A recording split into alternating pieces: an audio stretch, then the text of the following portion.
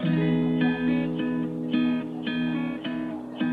it's Steph Dixon, and welcome to the Live Wide Awake podcast. Thank you for being one of our listeners in 88 countries around the world.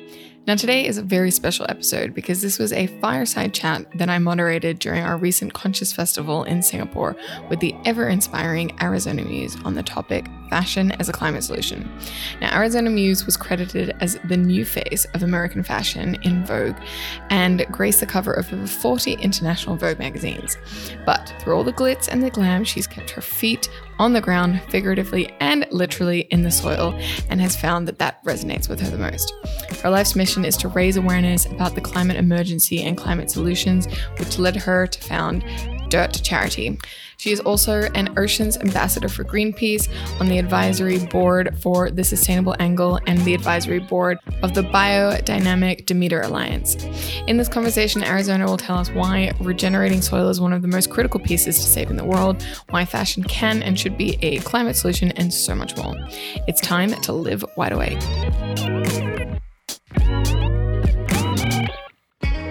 Well, good afternoon, everyone. We're so glad to be spending our Sunday afternoon with you on such an important topic.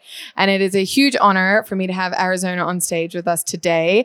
She's flown in to join us from the UK. And I'm sure a lot of you, if you've met me before or seen me speak, you know that I used to work in fashion. I used to run fashion festivals around Asia and devour Vogues from around the world. And Arizona's face was very often on the covers or scattered throughout the magazine. So I've known her as a supermodel, followed her journey for a very long time, and was very pleasantly surprised when a couple of years ago, her platform started shifting to talk more about climate change. And she was taking us all on her journey of what she was discovering and how shocked she was and how she changed her entire mission and the entire way that she works. And I think there's just something so incredible about that and brave. And so I'm really excited that she's here. We're in Singapore and we're going to dive into this conversation. So Arizona, let's start, walking through your life as a supermodel, how you then became a climate activist and now philanthropist, and how that sort of impacted your empowerment and how it's all happened. Thank you. So nice to be here. We met on Zoom a few years ago, and it's really nice when you meet someone in person, and I've been watching what you do, and I'm so impressed with you too, Steph. So it's really nice to be here. Thank you. My whole life changed when I had this moment that I realized, okay, I'm at the core of the fashion industry.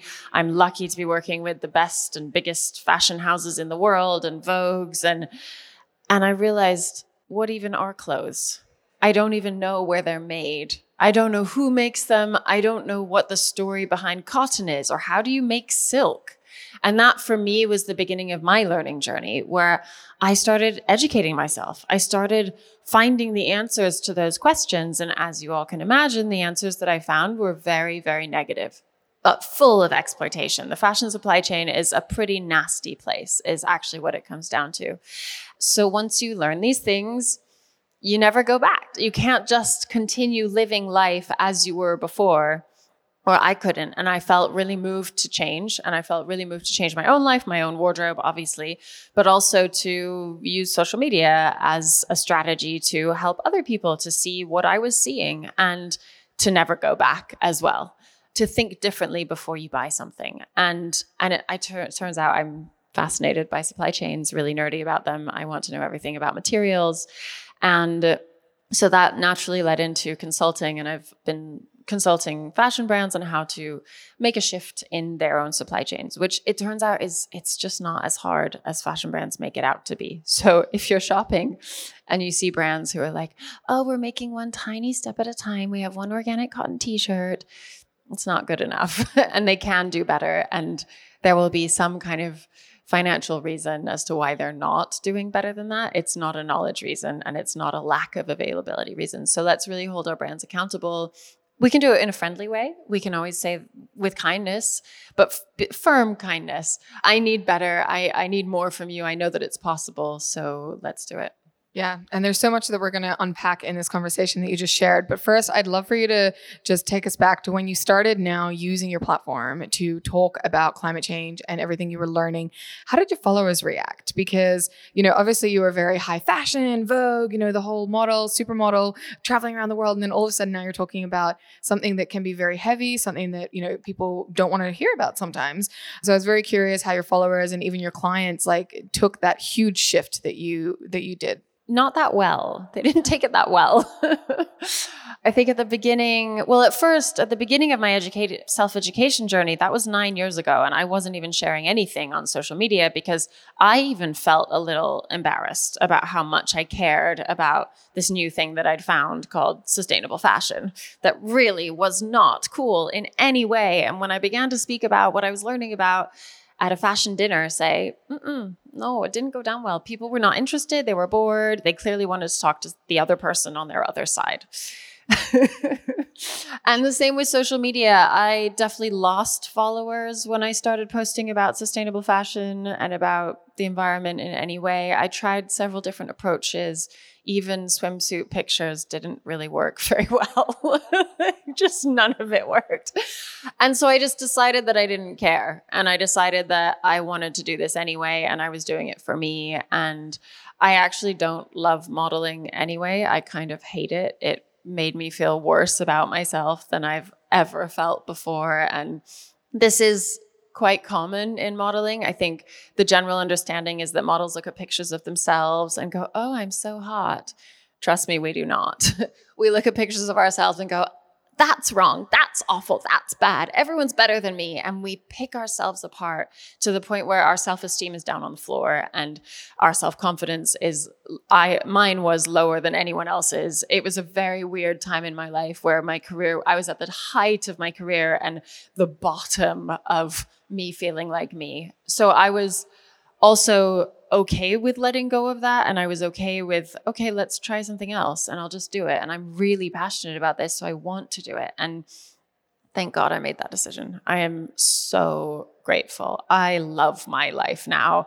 And I do still model a little bit. And I'm lucky to have that. And I'm grateful. And I've now been modeling for 13 years. I've come through lots of circles of understanding of modeling, what it's done to me, what it can do for me, how I can be in right relationship with it and continue it just enough, a little bit with the right things, because I am lucky. And I recognize that my activism would not be what it is today if I hadn't been a model. They do go hand in hand. And that feels the best when I'm chosen to model for my activism. That's what I like best. And that does happen more and more and more often. And then my following started to go up again. So I lost the people who really weren't interested. And then those who were interested started joining. So it naturally kind of corrects itself. And I do recommend that whatever you're passionate about, even if people don't think it's cool right now, just do it, because it will probably make you feel great. And then people are inspired by someone who feels great. And then that's how you get the momentum, is what I've found in my activism.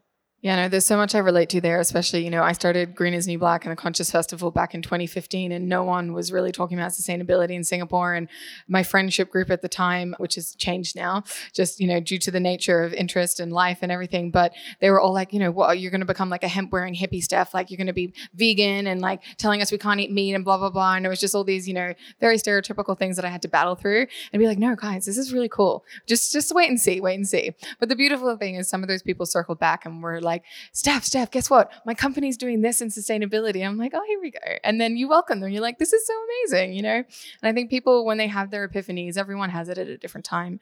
And hopefully, the ones that are, at least you got rid of the ones that really weren't interested, and then you could help convert the ones that were. So I think that's beautiful. And just, sharing so vulnerably about, the mental health side of things and just everything that you went through. But now you found this beautiful balance. So it's lovely to hear. Thank you for sharing that. And so I think if we take a step back, let's just look at big picture. Maybe, everyone here is super familiar or works in fashion. Could you kind of just paint a bit of a picture about how destructive and socially corrupt the industry really is from what you've learned and understand? So I'll give you a few reasons. One is that built into the structure of the fashion industry is overproduction. So there are two types of overproduction. One is the accidental overproduction where you can't guess how many pieces of clothing are going to be bought. So you make as good a guess as you can, and then you sell those. That's kind of, somewhat okay overproduction. There's another type of overproduction that is not okay. And it's where you get all your orders in, and then you order 20% more, between 5 and 20% more clothing to account for like defaults and things like that. And this is because of the retailers. The fashion retailers say to every brand, you must do this, because if we get an order that's incomplete because of a default, it's all your fault. And that's unacceptable to us. And so they make it that a 5 to 20% over order happens. That's overproduction that is totally unnecessary and unacceptable and will go deeply discounted or just be thrown away. And that happens in all kind of price points of fashion. And I'd like to draw attention to the fact that this is not just a fast fashion problem. This is not just a cheap fashion problem. This is a luxury fashion problem as well. Luxury is equally as wasteful. The materials that luxury fashion are using are equally as destructive to the environment, and the practices are equally as poorly paid in many, many cases. So let's stop blaming fast fashion, and let's stop letting luxury get by saying, oh, we're very high quality though. People will keep our items forever. Let's look at forever. What does forever mean actually with a fashion item? Forever means maybe my grandma bought it, maybe she gave it to my mom, maybe I got it, maybe my daughter, like that would be forever in a fashion garment, right? Everyone agrees. But what is that timescale to planet Earth? Nothing. So let's stop referring to fashion as forever items. It doesn't exist. Eventually, it will be thrown away. And we need to keep that in mind. Every single thing, no matter how beautiful it is, how exquisite, it is trash. We are making trash. So let's make trash in a way that it won't harm the planet when it does go into the bin, because it will. Those are a few things.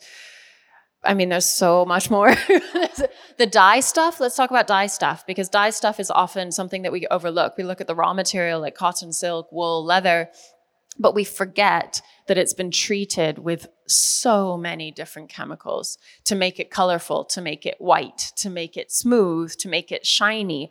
All of these are chemical processes. And that was the chemical processing on the making of the garment before the material was even grown. The growing process, and that's agriculture, which I became really, really passionate about and started a whole charity called Dirt to address agriculture in the fashion space, because the way we grow our clothes contains so many chemicals that are going straight on the earth. And when you spray chemicals on a farm, it doesn't stay on the field. Those chemicals are breathed in by the farm workers. They get on the skin of the farm workers, absolutely. They intoxicate all of the biodiversity who should be living on the farm, but eventually will all be dead. And when it rains or when the soil is irrigated, all of those agricultural chemicals slide off the field, and they go into rivers and they go into seas and oceans, and they pollute our entire globe. This is one of the main reasons why the ocean is toxic. So toxic that its creatures are having a hard time staying alive in it. And our oceans are depopulated by about 90%. So imagine all the creatures that should be in the ocean right now, 90% of them are gone. And it's overfishing, but also water pollution. And the water pollution is almost entirely coming from agriculture. Also, mining is very hard on water pollution. So these are just a few of the little problems that fashion is facing.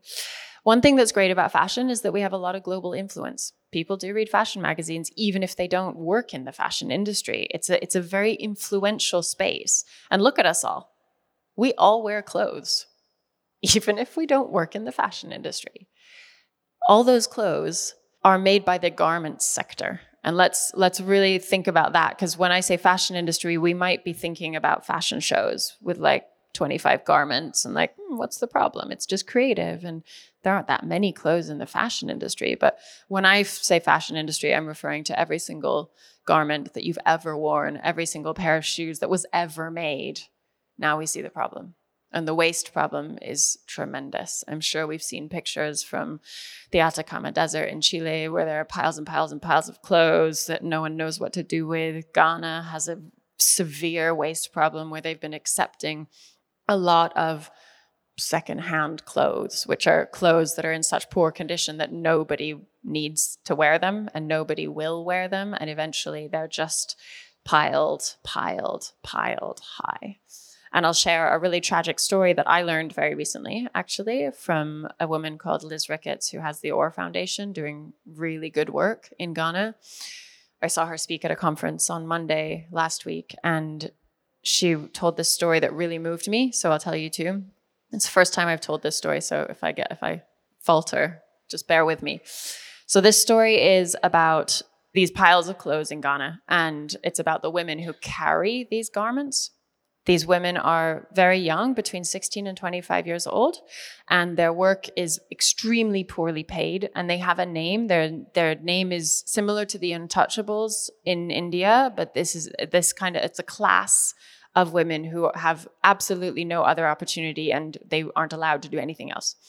And they carry these clothes in bales on their heads, and this bale is so big it's hard to imagine. And this bale is not like a bucket of water, where water, when you carry it on your head, it sloshes back and forth, and it's possible to carry it safely.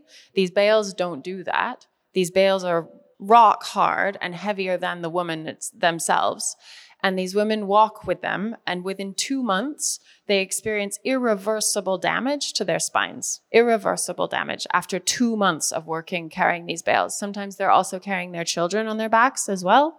Sometimes these bales fall, and sometimes they crush the women underneath them. This is a fashion problem. What? It is such a big deal what this industry is causing in life to humans, to the earth. We all need to consider, how do we buy clothing? And how do we not just do activism through the clothing that we buy? That's a great place to start. But how do we get out there and do bigger activism? How do we make sure that we change the way this industry works? Because it's toxic for the planet and also for those women. Yeah, thank you so much. I mean, it's a very heavy reminder, but it's one that I think we all need to know and understand. So I think thank you for going into such depth and to really painting a picture of what we're dealing with, because it's not just what we're putting on our bodies. It's affecting so many different environmental and social things around the world. And it's such a massive industry. There's so many, I can't remember the exact stat, but it's like 1 in 4 people in the world or something work in the garment industry, which, I mean, when you think about the scale of that, it's insanity, and like a garbage truck, a minute is being dumped in landfill full of clothes, these kind of things. I mean, we can't escape it. And so now we understand what we're dealing with and what we're facing. I guess the next question is how you've been doing this for 9 years, or educating yourself for 9 years, running, your learning and your platform and everything. So how are you feeling right now? Like, have we evolved enough? Is the conversation happening enough? And this action that needs to happen moving forward, what is that? Aside from us all supporting ethical and sustainable brands, hopefully now we've, everyone in this room at least will be making better choices. But what else is there? So yeah, evolution, how are you feeling? And then what more can we do? One thing I'm feeling really good about is that Dirt, the charity that I started 2 years ago and run with Simona, who's right here. You're welcome to come and talk to Simona anytime. She's very knowledgeable as well. We are working with a global certifying body called Demeter. And Demeter has done a great job in agriculture and the food side of things. But they don't have certifying standards for our side of things, the fashion side of agriculture, growing silk and wool and leather and tree fibers. And we're working with them to facilitate the creation of 10 new certifying standards, which will give fashion growers a guidebook and guidance and consultants to change the way they grow. And these certifications are not just about the growing, but they're also about the entire processing, which means making, of clothes, right down until the decomposition of the garment, making a full circle. So when this garment decomposes, it will be food for microorganisms living in soil. I have not seen enough, I've actually never seen one. I'd love to see many, many, many of them, but enough of those infographics in fashion about circular economies. We have so many of them, and all of them that I see are in the air. I'm like, but it's the soil is the beginning and the end of every circular economy. And yes, we need some recycling in the air along it sometimes, but it has to finish back down in soil. And that is one of the key things about these new 10 certifying standards that we're creating with Demeter, is that they end in soil. So you grow the clothes from soil, you process them in a way that means that the fabric is absolutely not toxic, to the people who work with it, nor to the microorganisms at the end of its life. So we're creating these now. They'll be ready in 2 years, but they'll be ready one at a time over the next 2 years. So the first one that we've created is the one on dye stuff, actually. That was probably the hardest one to do, and we did it first and just happened that way. And we have 9 more left to do. We're fundraising for those. We have a fundraiser tomorrow morning. I hope you will all come. Please, please, please do. You'll learn more about the charity. And Mark here is interviewing me, which is great. Thank you, Mark. And so that makes me very excited that we now have the help of Demeter, who's seen great success in soil regeneration in the food space, coming over to fashion to help us out because we really need it. And I guess this is a big thing because, as you alluded to earlier, the fashion industry wields so much power, like the glossy magazines, what we see in haute couture on the runways in Paris, then trickles down into ready to wear and then trickles down into fast fashion. There is a lot of power here. And yet there's still not enough conversation about what needs to happen. So do you foresee in the near future, on the near term, that regeneration is going to be something that is front and center? Is this something that we're actually going to be able to see, within a decade? I mean, my daughter's sitting in the crowd today. I want to make sure that she's going to have a great planet to live on. And anyway, I just want to hear your thoughts on that side of things. Annoyingly, in fashion, we're seeing so much chat about sustainability and regeneration, clamoring. It's really cool to talk about now.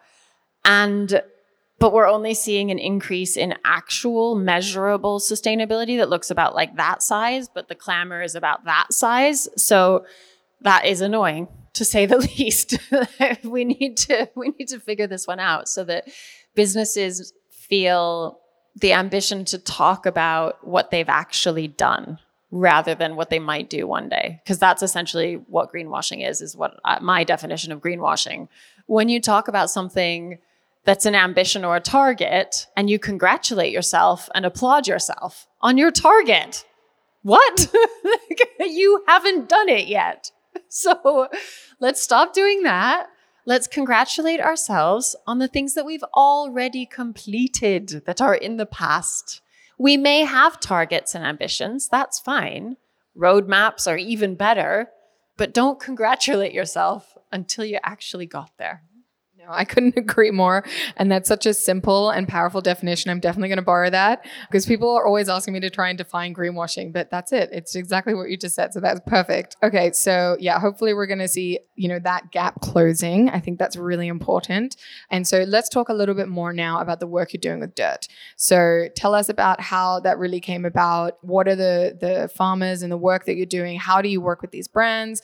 Yeah. Enlighten us more. So dirt came about simply because I realized that the beginning of every fashion story started in a farm, unless it started in a factory with petrochemical-based ingredients and turned into polyester. And I'm not interested in that story. That's a really boring story. We know we shouldn't be using those materials. Even when they're recycled, they're still shedding crazy amounts of microfibers, and those are very unhealthy for the microorganisms who do end up eating those microfibers, and those microfibers are toxic. So let's just move away from the synthetic fashion, which is about 65% of fashion right now is synthetic. So that's absurd.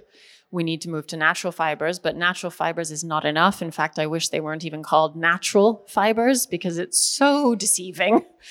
It's a plant or it's an animal, but either the plant or the animal was probably raised in a really, really toxic environment.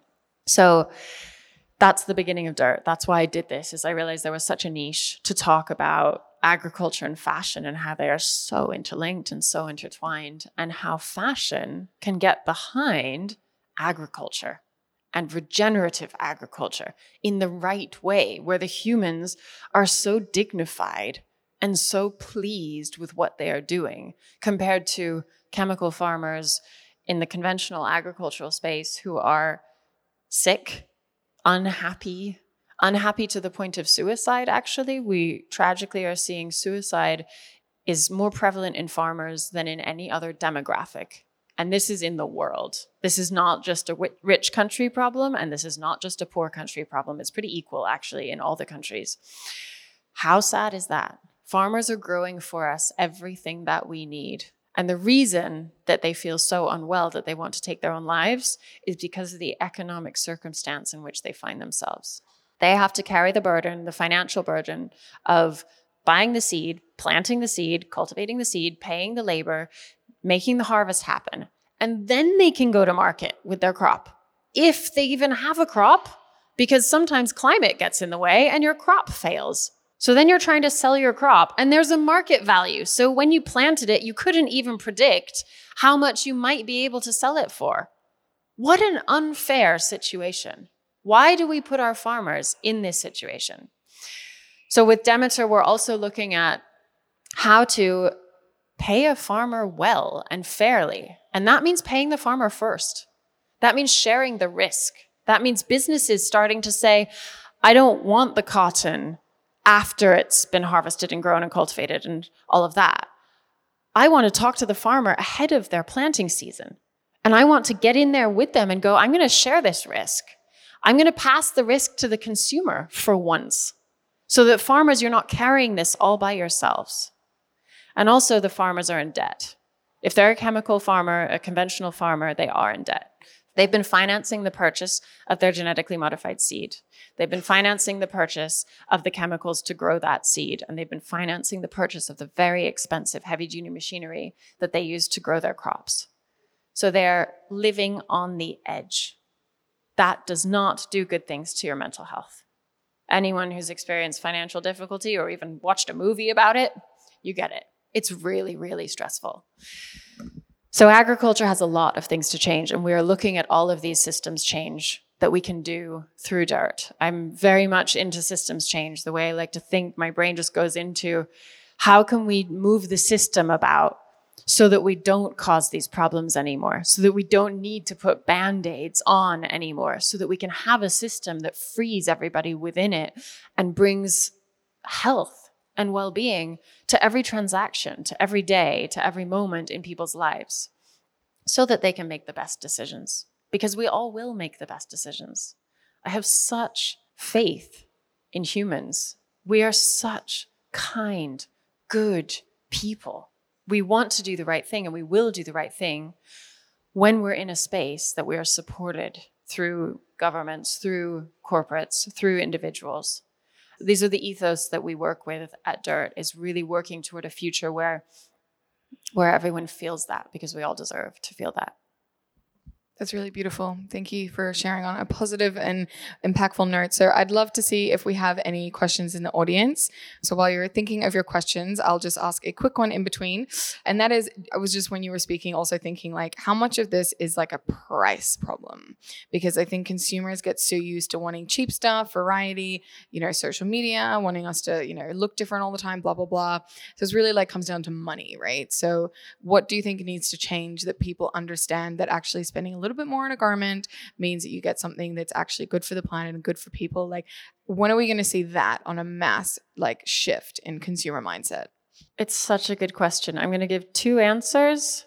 One answer is subsidies. Right now, bad quality products are subsidized in agriculture. And that's a simple change. I mean, it's not simple. It's a very complex change to do it, and people are working on doing it. It's very slow, but it's an obvious change. If we start putting taxpayer money toward the good solutions that are causing good things to happen, the cost will come down because they're being paid for in part by the government. So that's one really obvious answer. And the next answer is not exactly to the question, but let's think about it from the other side, from the consumer side of things.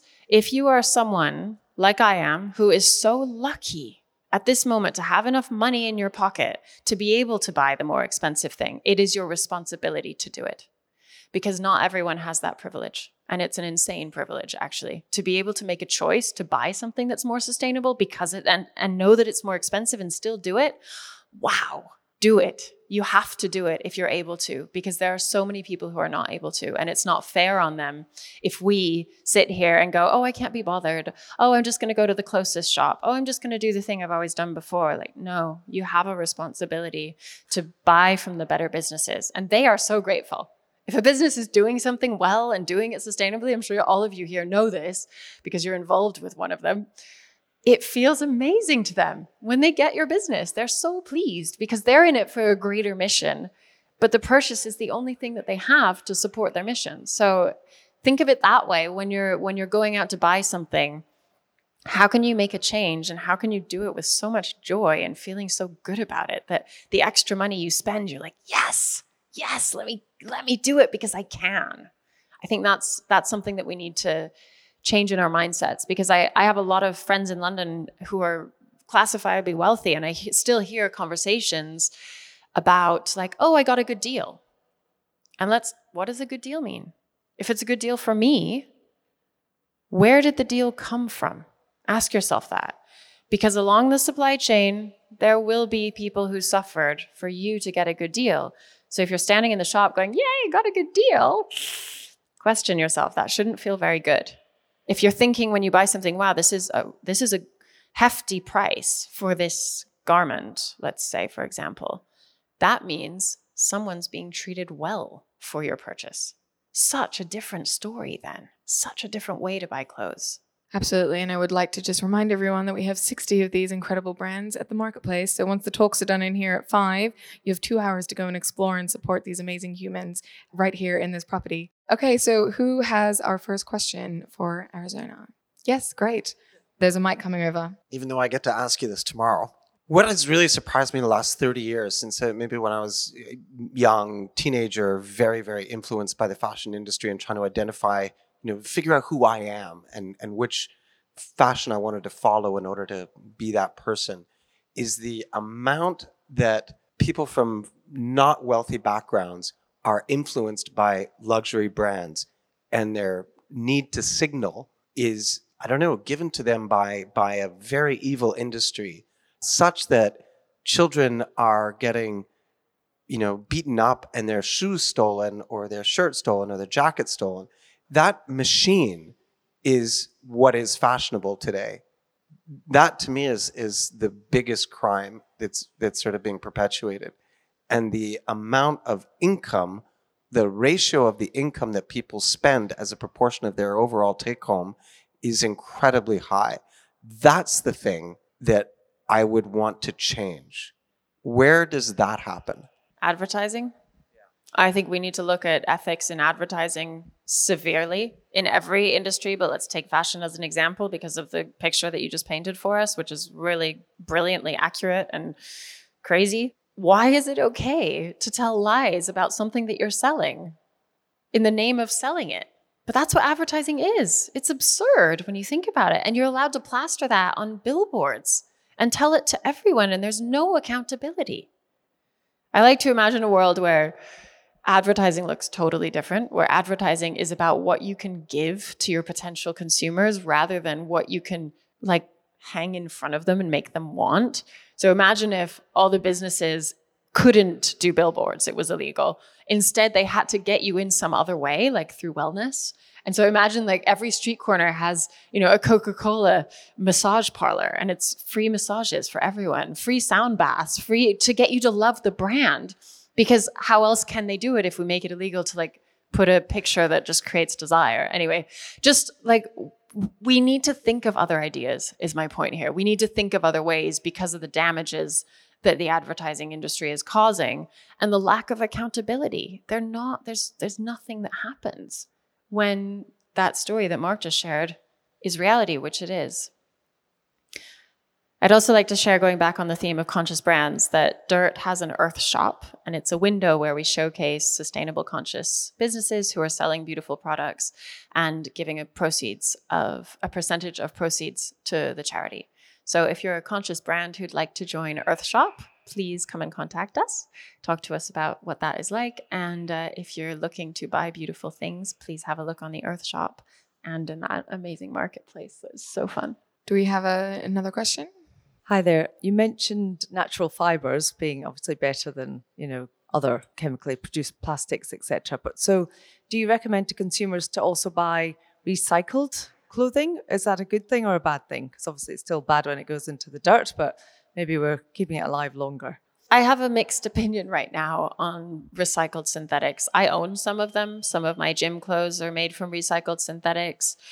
I think in general, we need to move away from them. I also look from a finance point of view. Recycling has absorbed a great portion of impact finance money, and it's not the most impactful thing that we can do. So looking at it from that point of view, I hope to see more impact financial investments going into regenerative agriculture, for instance, because the impact is so much bigger. You get more bang for your buck when you're investing into regenerative agriculture in terms of climate wellness, earth wellness, and human well-being than you do when you invest into recycling. But there's a place for everything. I definitely don't think we should stop recycling. That's not what I'm saying right now. We should recycle. Recycling is great. We should even do it in much greater detail. I love it how in Germany you have 7 buckets in your house. Every single person does. And they've all been doing that for 2 generations. And they're like, it's not that hard, guys. Why can't the rest of the world do it? And I agree. Why can't the rest of the world do it? So not an answer for you at all, but I have some recycled things. I choose not to buy some other ones. The best use from all my little activism research into what to do with synthetics when they're at the end of their life is to make them into a brick and cover them in plaster and use them as a building material, because you don't want to make them into a fiber. That's a really bad use because they just shed everywhere and it doesn't work very well. Whereas it does work if you put them into a brick and make them into a building material. It seems like that's probably a better use of recycled synthetics.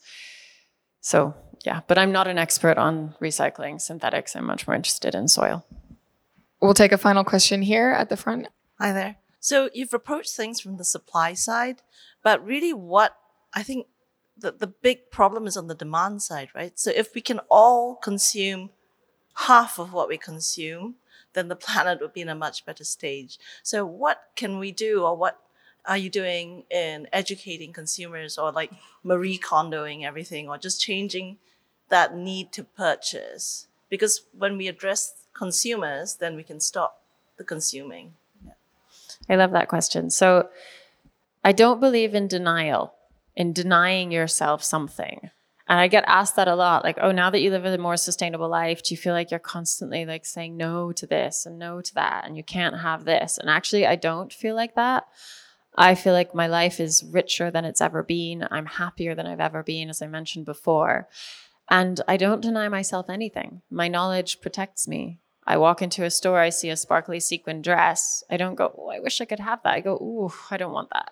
I know it's covered in plastic. I can imagine the people who made it. I know the conditions that they were working in when they made it. And I don't deny myself the purchase of that dress. I'm really pleased not to purchase it. So I think we need to educate ourselves, to give ourselves visuals. YouTube is a really great resource for this. Go on YouTube and look at garment factories. You will get some images in your head that will stick. And they will help you when you go into those sorts of situations where you might be tempted for something. And it's good to see the real cost of that garment. And also, when you say no to something, someone told me once that it's like a coin. If you say no to something, there's a yes on the other side. So when you say no to something, you're saying yes to, I support a different kind of fashion.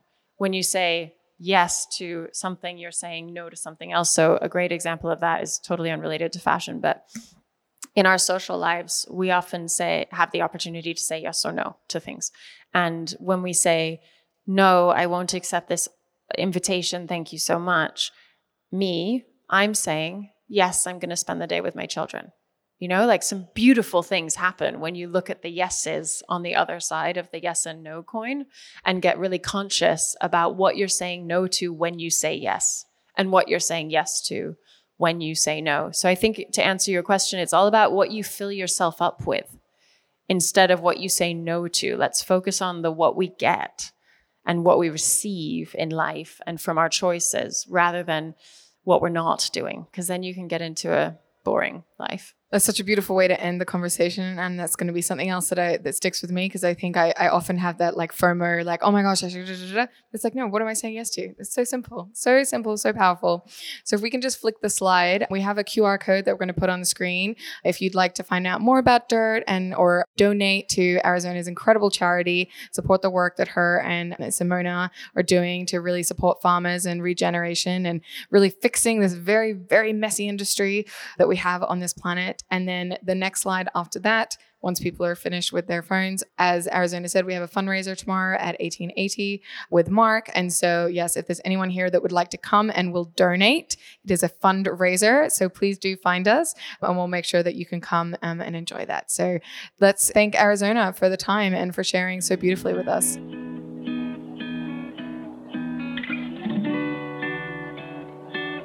I'm curious, what did you think about the episode and what were your main takeaways?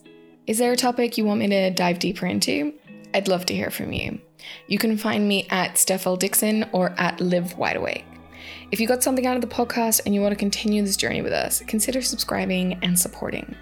I hope that today's conversation stirred something deep within you, ready to awaken. And until next time, live wide awake.